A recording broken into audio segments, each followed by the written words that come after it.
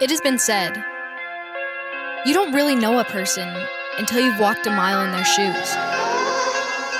Well, this is not a mile in their shoes. This is life through their eyes. Welcome to the Perspectives Podcast, a podcast that empowers individuals to learn and grow from listening to each other's perspectives. Happy Friday, everybody, and welcome back to another episode of the Perspectives Podcast. This is Sadie Sanchez, and today I am doing a solo episode. Just had a lot of things on my mind and kind of circling around in some thoughts, and so I just wanted to talk to you all, have a conversation about it. But first things first, if you are enjoying the show or if you have any feedback on the direction of the show or what type of content that you would like to see, please let me know. It helps me out so much, and this podcast is for the people that are listening, so I take into consideration what you say and do my best to apply that to the show.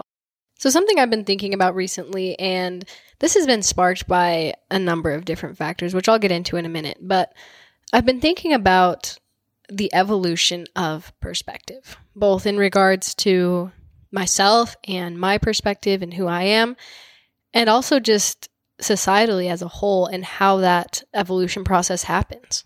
And I think that what really sparked me to think about this further is as I'm doing these interviews, as I'm talking to people, it's pretty natural for people to wonder, whether it's the person that I'm interviewing or you listening, well, Sadie, what do you think?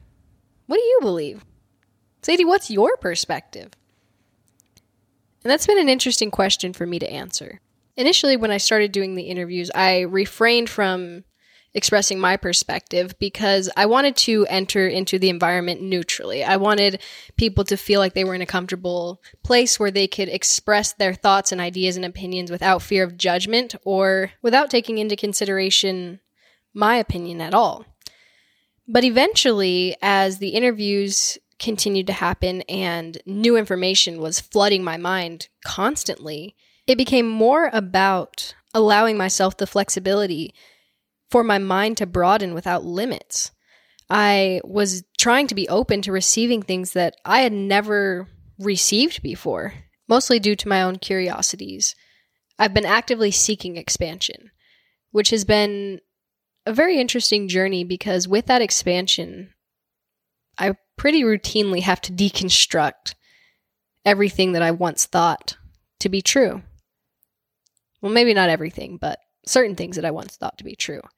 And that's not a bad thing. I love that process of being able to take new information and digest it and think to myself, is this something that I've ever formulated an opinion on? Do I have any experiences in my past that would have allowed me to formulate this opinion? And in taking in this new information, I am still guided by my own moral compass and my own code of ethics and what I believe is right and wrong. And then from there, I get to choose what I want to adopt into my own belief system. But the reason that it's an interesting question to answer is because there are certain constructs that exist in society right now where we want people to expand their perspectives. We want you to become more aware and more understanding and more inclusive. And we say those things in name, but how accepting are we as a collective society of that evolution?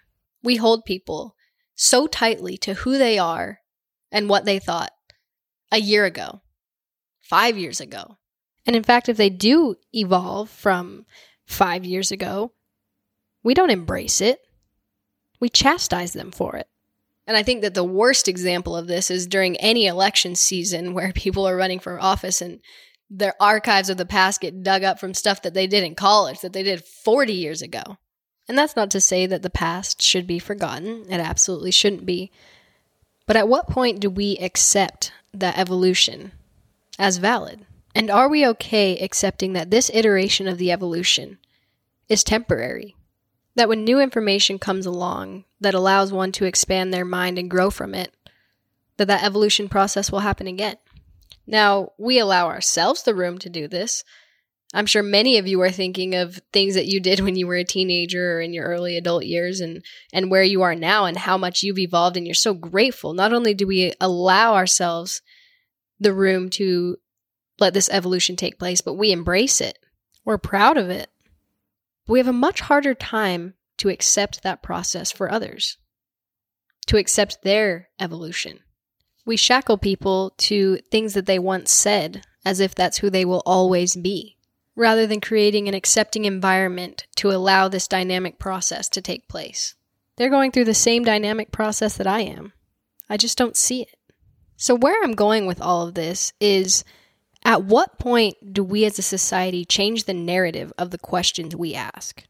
For example, if there was someone who made a statement or took a picture 5 to 10 years ago, do we pigeonhole them in that moment and hold them accountable forever to that moment? Or do we even consider that there is the possibility that there's been a growth mindset, that they've evolved? And while it is appropriate to ask, do you still believe this? Do you still stand by it? If the answer to that is no, the follow-up question should be, what was it that made you change your mind from that? We should normalize the evolution process for others as much as we normalize it for ourselves. So I was reading some articles the other day, and I came across this blog post, or I don't know if it's a blog. I came across this article written on themedium.com, and it was by Evan Andrew Silva, and he published it last March. And I will put the link to this article in the show notes if you want to read the whole article, because I'm not going to read the whole thing, but I wanted to share a snippet of it with you. So the title of the article is called The Evolution of Perspective, and I just wanted to read a couple, 2 paragraphs from this article. Again, these are not my words. This is me reading from an article by Evan Silva. When Sam was 12 years old, he believed in one almighty God. On Sunday, his family would take him to church, and his brother and him would partake in Bible study every week since he could remember. In the town he grew up in, the religion that his family believed in was the dominant religion. Just like him, all of his friends and their families went to the same church. A family that had a different religious view would be seen as complete outcasts. Sam believed every word that was spoken by the leader of his church with complete certainty. The words coming from the mouth of the speaker were not to be questioned, for the preacher studied the Bible and had a unique connection to God himself. Sam understood God as being all-knowing and all-powerful, which was an obvious path to condemnation if he were to dispute words being translated directly from the all-knowing. Over time, the Bible that Sam read every night before sleep began to feel different. He became friends with an outcast from school whose family had different religious views, and he began to question what he was programmed to believe. The questioning led to new conclusions being met about everything he knew, causing a reinvention of himself. 6 years of life pass, and to Sam, he's transformed into an expert on what is right or wrong. Silva then challenges his readers to think for a moment about a transition that's taken place with yourself and compare it to Sam's experience, whether that's political, whether it's religious, it could be a belief on anything.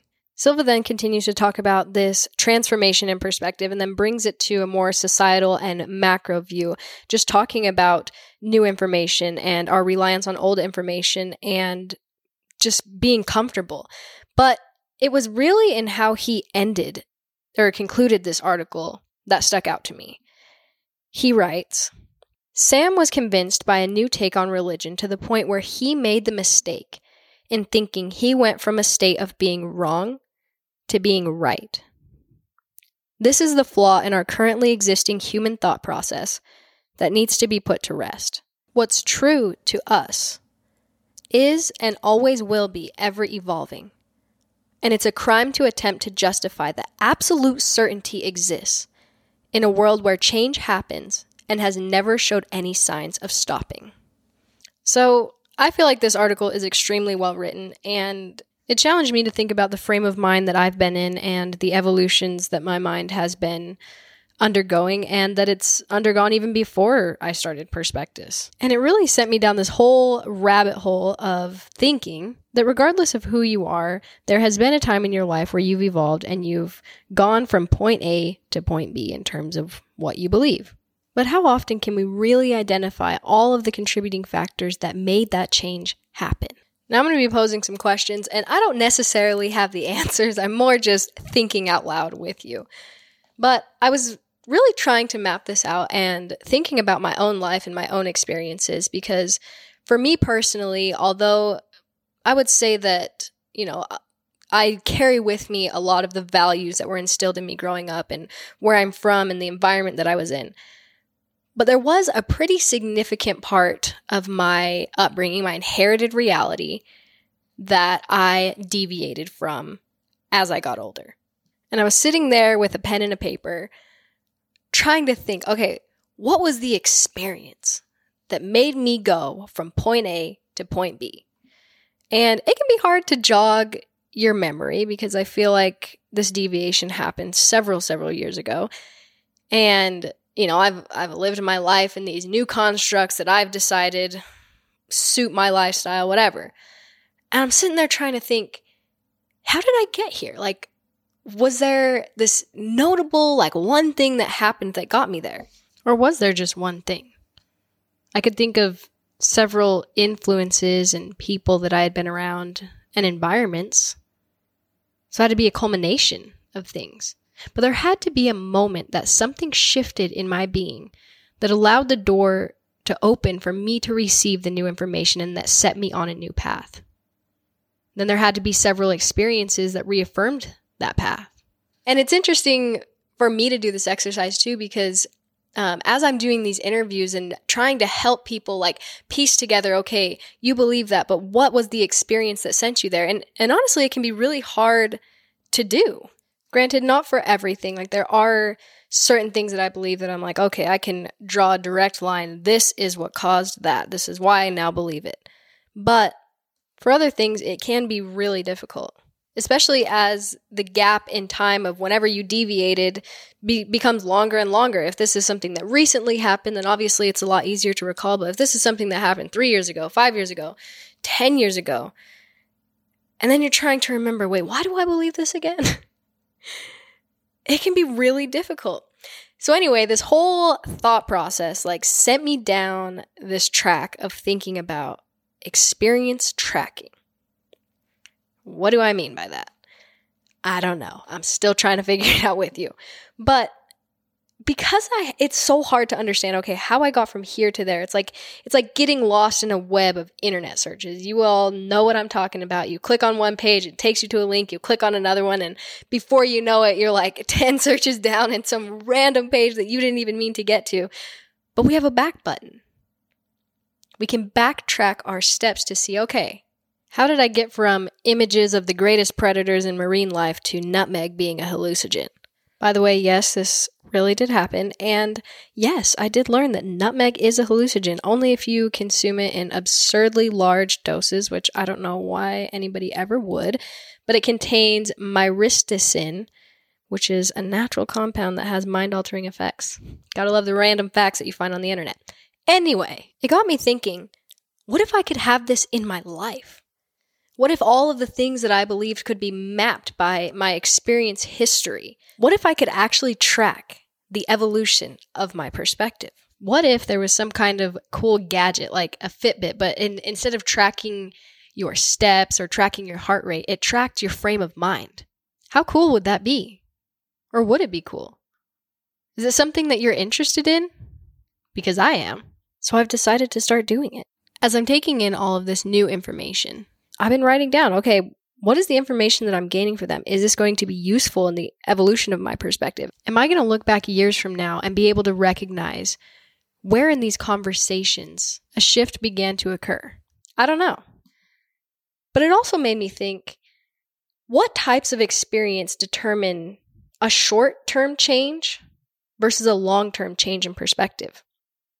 Or are there really experiences that are that powerful that cause a long-term change? Because I can identify plenty of things that in the moment shift my perspective. I think about things in a different way. But how does my mind determine which ones last? How long they stay? Whether or not my brain is going to take this experience and incorporate it into this construct of my truth at the moment, or if my perspective is going to revert. And it's interesting because I feel like so much of this process is done subconsciously. In fact, there are several studies that show that over 90% of our daily decisions, in addition to our thoughts and feelings, come from our subconscious mind. And we don't even see the effects of the subconscious mind at work transforming our perspective, transforming our reality, until the transformation's already done. and then we're reflecting back at it. And it kind of reminds me of the analogy, not exactly, but similar, of the urban myth with the frog. And I think it goes like, if you put a frog in a pot of water and then just gradually heat it, the change is so gradual that the frog will remain in the water until it just boils to death. Now, I'm not saying the change in the perspective is, we're boiling to death, but the process is so gradual that so much of the time we don't even notice. We just arrive at this new reality, this new construct, this new frame of mind, and it becomes our truth. But what would that truth look like? Or how much more aware of our truth would we be if you could draw clear connections and see clear correlations of the input, which is your experience, to the output, which is your perspective? Do we even want that level of transparency? What would the benefit be of that? Would there be any repercussions? Or does it come with too much responsibility? And what I mean by that is that it's a whole new level of responsibility when you can identify how you got from point A to point B and realize how much you get to be the creator of your perspective. I'm really curious to know if anyone else out there is thinking along these same lines as well. I want to know your thoughts on the questions I just posed. But it certainly brings up an interesting idea of passive versus reactive perspectives. How much of my perspective am I actually going out and building versus what is just being absorbed? How often has my perspective changed? When was the last time I sought that change? But circling all the way back to where this conversation even began, which was that article, I really just wanted to talk a little bit more about the last sentence he said, which was the mistake in thinking that Sam went from a state of being wrong to being right. And I think that this is critical because when I was younger, I remember believing that there was one right and one wrong, that something was true or something was false. And as I got a little bit older, I was in high school, I was doing speech and debate and arguing both sides of the story. So I thought, okay, there are two sides to every story. That I know for sure. But as I am progressing on this journey, I'm realizing that there is not a tapped number of sides that there could be. There are multifaceted sides of every story. And 100 truths can coexist all at the same time. That's my food for thought for today. Thank you so much for listening, and I look forward to hearing from you.